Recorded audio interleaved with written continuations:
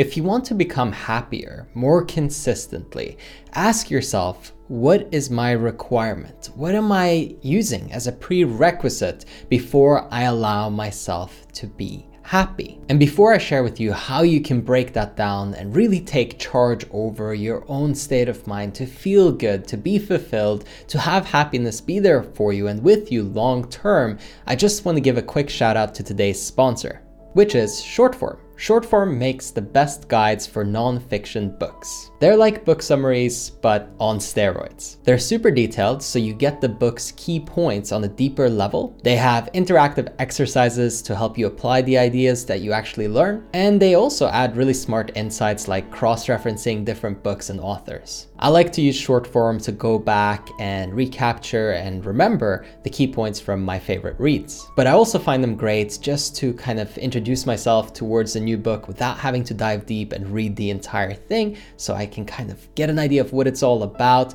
and also learn some of the most valuable points for them to go deeper and really buy the book and get into it fully. I actually used it to help me create today's episode by looking at the book The Art of Happiness by the Dalai Lama. It's a really amazing book in which the Dalai Lama talks about how happiness isn't about having luck or being born unlucky, but rather about something that you can practice and cultivate in your life. Now we're going to get deeper into that, but just remember that if you want to take advantage of Shortform's offer, you need to go to shortform.com/Raphael, and there you'll be able to receive 5 days unlimited access and then also a 20% discount on an annual subscription.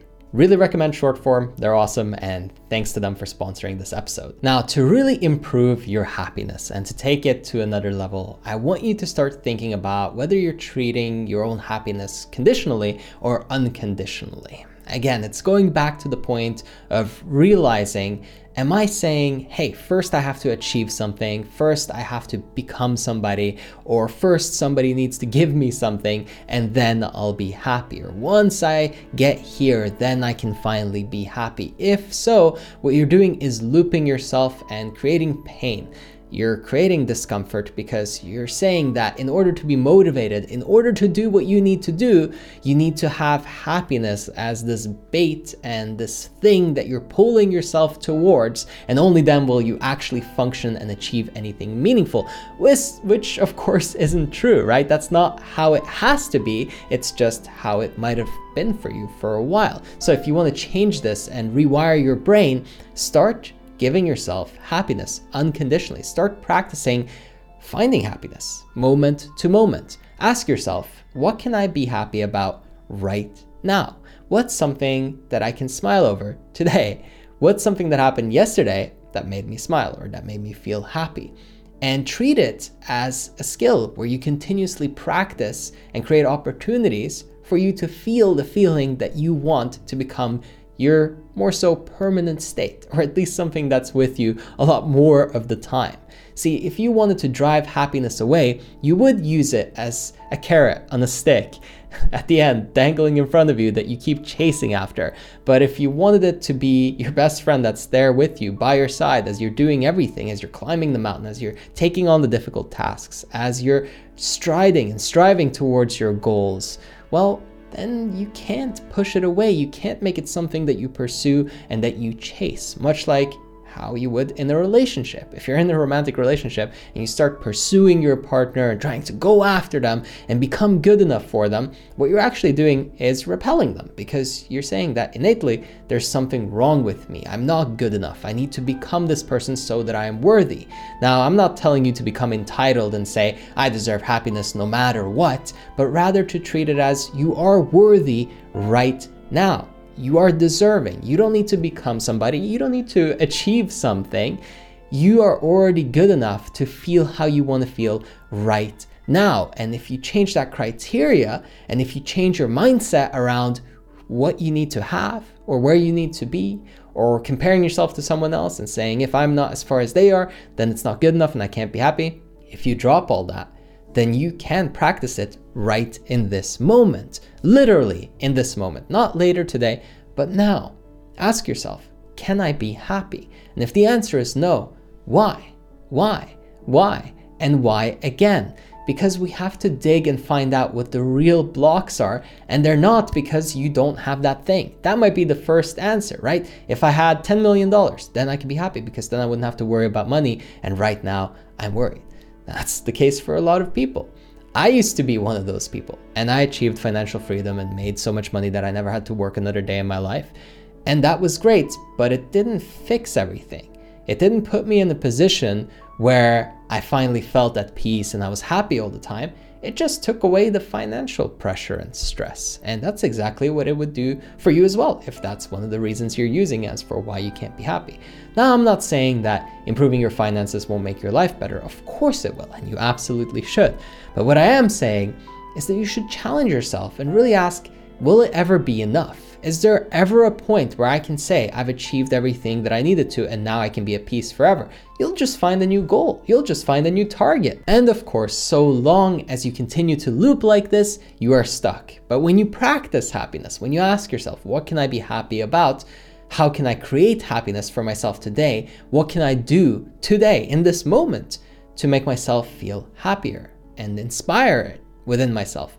Then you take back control. It's whenever you want a fire, you light one instead of waiting for the sun to get hot enough and burn the leaves that you stacked up, and hopefully one day it'll work for you. You're leaving it up to chance. You're making it accidental, and when you do, you become a leaf in the wind, and your future and your state of mind and your happiness is determined by random events. We never want to structure our life that way, and I would never want for you to be at the mercy of randomness. So take back control, take charge, and make a commitment to yourself to say that, hey, I'm going to dictate my own emotional state. I'm going to decide how I want to feel, when I want to feel it, and not just leave it up to chance. Now, does that mean that you can never be taken away by the moment, or that you won't allow life to, swing your mood a little bit up and down? Of course not. That's not it at all. It's not about becoming a perfectionist and being controlling and dictating your mood at every moment, but rather having more influence, not being so easily swayed, and also deciding who do I want to be and what state do I want to be in over the course of my life. Because if you leave it up to chance, it won't be what you want by default, because it's already something random, and the likelihood of it matching up to your criteria and what you desire is pretty much zero.